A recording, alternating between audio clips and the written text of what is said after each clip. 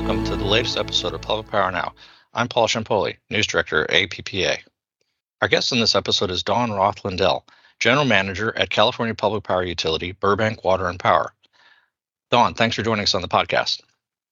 Thank you, Paul. I'm glad to be here. Sure thing. So, Dawn, wanted to start our conversation by focusing on some recent news that we actually covered in APPA's newsletter, and it relates to energy storage. So, as you know, Burbank Water and Power recently announced it entered into an agreement for ESS Inc. to provide the utility with its first utility-scale battery storage project.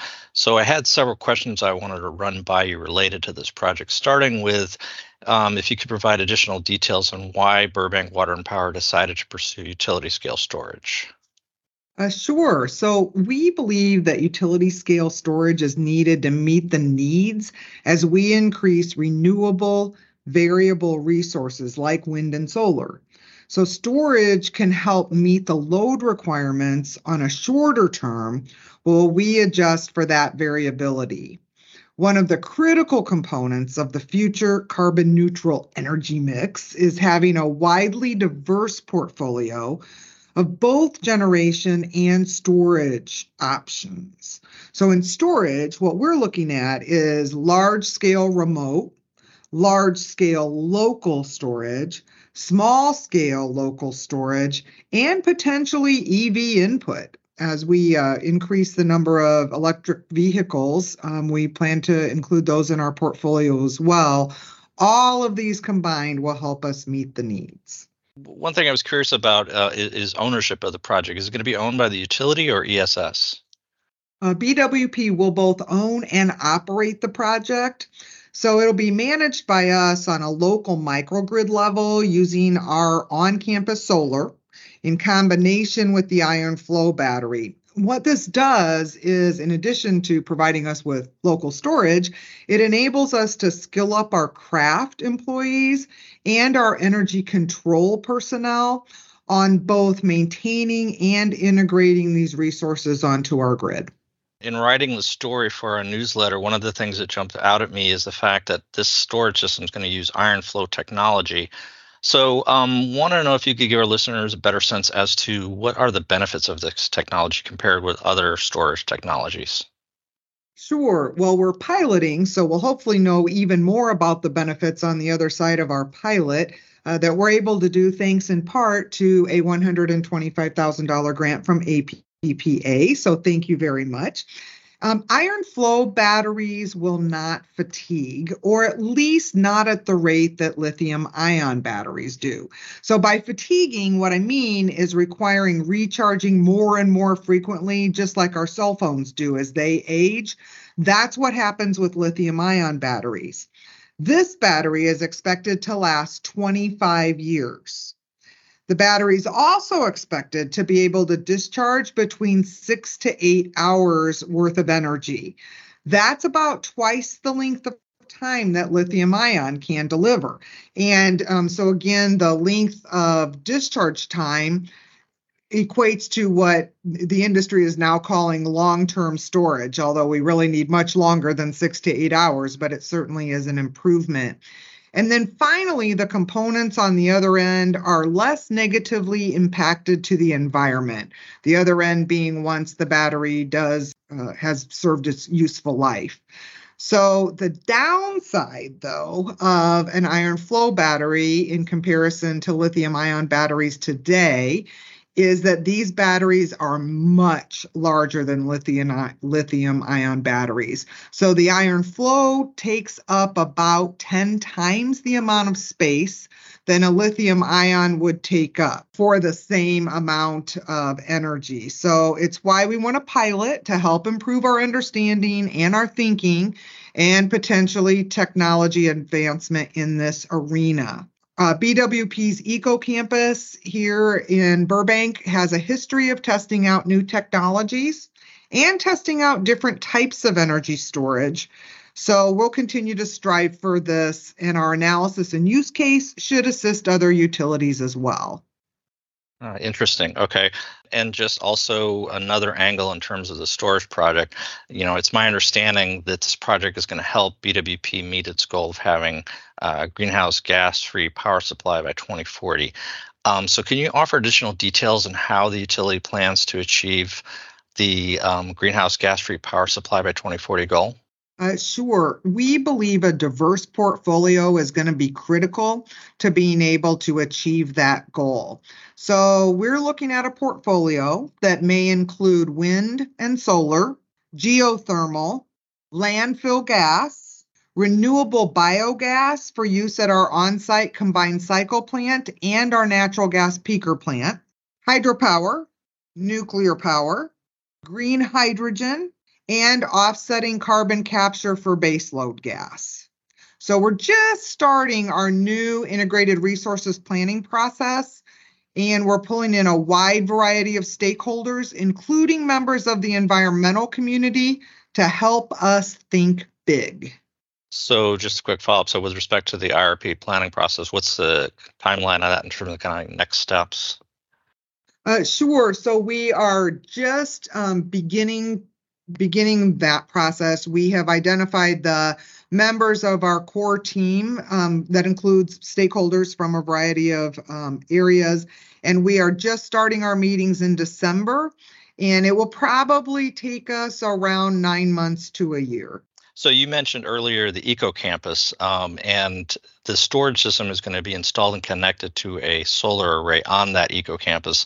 You provided some details on the Eco Campus, but could you maybe provide additional details on what exactly that is? Sure. So we are super proud of our Eco Campus. It is a place where we look to model the way for our stakeholder owners and our citizen owners. And we do this by reducing, recycling, reusing, and trying to think green in everything that we do. So some examples of this: we turned an old lattice steel structure, ginormous old steel structure from an old substation, into a beautiful arbor area. And so it's vine covered. We've got climbing vines all over it, and it's large enough for huge meeting space underneath it. We've got recycled water to our campus to keep our drought resistant gardens alive. And those gardens aren't just on the ground, but they're actually on our rooftops as well, so that we reduce the heat footprint. We've got permeable pavers, and we capture water underneath those permeable pavers, and we start the cleaning of the water with plants that are planted in the middle of the sidewalks that help to clean that water. We've got 265 kilowatts of solar on campus, and we have that on top of our carports because Burbank is a geographically small city, and we don't have a lot of land. So we're looking at modeling the way by putting that solar on top of our carports, and that's what will also charge these iron flow batteries that we're putting on. So we can model the way, and we do it right here. Now, you touched upon renewable energy in earlier remarks. So it's my understanding that the utility must procure 20% more renewable energy in less than 8 years to meet the 60% by 2030 renewable energy mandate set by California. So could you talk about the strategies that BWP is implementing to procure renewable energy supplies? Yes, so we are very aware of this goal and laser focused on achieving it. In the short term, we're looking at geothermal, additional wind, additional solar, and we plan to utilize partnerships both through SCAPA, which is the Southern California Public Power Authority. It's a joint purchasing authority where we partner with other utilities to lower the cost and enlarge the scale of our procurement. And we'll also be partnering with some purchase power agreement vendors, some PPA vendors, to achieve these goals. We're looking at storage options for both wind and solar projects. And I apologize if you mentioned this at an earlier point, but with respect to geothermal, is that part of your existing portfolio at this point? We have had geothermal, and we are looking at some new sources. So, in terms of my next question, I want to turn to the infrastructure side of the equation, and more specifically in researching about the utility and preparation for this interview. One of the things that jumped out at me is the fact that the utility plans to build a new substation, referred to as a Willow substation. So, in the context of that project, I wanted to know if you could talk about utilities maintaining high levels of reliability and the need to replace aging assets. Yes. So in the 50s, 60s, and 70s, Burbank Water and Power really pushed developers to each have their own substation. But with newer technology, we are able to use this similar footprint for much more capacity.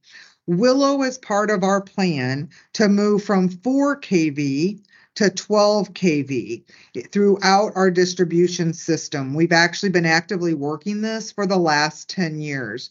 This is important because we believe we will need additional capacity to support both the electric vehicle transformation that's happening in California, as well as further electrification as the city looks to green up its energy through, energy usage throughout, and we reduce our gas use and increase electric.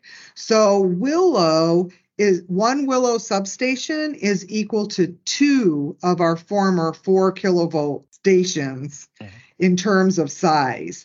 We're building capacity in Willow at the 12 kV level, and we've got room to build even more capacity than what we are building today. I guess one of the questions that might flow from this topic is whether it's with respect to the substation or any other projects going on right now, have you guys faced any supply chain challenges or issues? We sure have. Especially in the area of transformers. So our transformer vendor is now in a 2 to 4 year range for being able to supply those. We went out and looked for additional transformer vendors. We only found one other vendor that would be able to supply us any at all. Every other vendor we sourced said they already had too big of a backlog and they weren't taking on any new customers. And we are looking at prices that have about doubled. So that is very significant for us. And in fact, what we're doing is running more of our system to failure. That's why I'm sitting in the dark today here on the Eco Campus. We had a switch that failed. Normally, we would not allow equipment to age to that point. Yeah, in my discussions with other public power utility executives, it sounds like the consensus at this point, there's no real crystal ball in terms of when this may resolve itself. You're exactly right. That's my understanding as well. I think that we really were focused on cost prior to the pandemic, and we were always looking for our least expensive options. This led to a lot of offshoring of the machining of the types of equipment that electric utilities need to run. And I think at this point, we've probably learned a valuable lesson that we need to have a good mix of that so that we've got countries that are much closer, or countries that we've got companies that are much more closely located to us that can supply some of our needs. Okay, that makes sense. And one follow-up question that occurred to me as it relates to some of your earlier responses. So you've talked about electrification and electric vehicles in the context of overall utility planning. What do you guys do in terms of kind of mapping out how that growth might occur in Burbank over the next couple of years or beyond even? Sure. So we not only keep track of the actual electric vehicles that are purchased here, but we have electric vehicle charging stations, and we have partnered with Tesla on additional charging stations that are to the Tesla specific standard. And we're able to track usage of those and revenue off those EV stations. So we have seen that double in the last 5 years. The exact same EV stations, a single EV charging station is now getting more than twice the revenue that it was 5 years ago. So we're watching that locally, but then we're also sourcing some companies in California that are tracking the adoption rate, and we're keeping a really close eye on that. And the reason we are is that in times of change, I believe it was Bill Gates who noted that it goes much more slower than you think it will in the first year, but much more quickly than you think it will over the 10-year period. And we have to be able to supply electricity over that 10-year period effectively. And we don't want to be caught not ready. Right. Okay. Makes sense. Well, Dawn, thanks so much for taking the time out of your day to speak with us, and love to have you back as a guest sometime in 2023 to maybe revisit some of these topics and discuss other topics as well. So thanks again. Oh, thank you. Thanks for the interest and happy to help. Okay, great. Thanks for listening to this episode of Public Power Now. We're encouraging listeners of Public Power Now to take a few minutes to complete APPA's new reader survey, which seeks feedback on this podcast as well as other APPA news offerings. Go to publicpower.org/reader survey. I'm Paul Ciampoli, and we'll be back soon with more from the world of public power.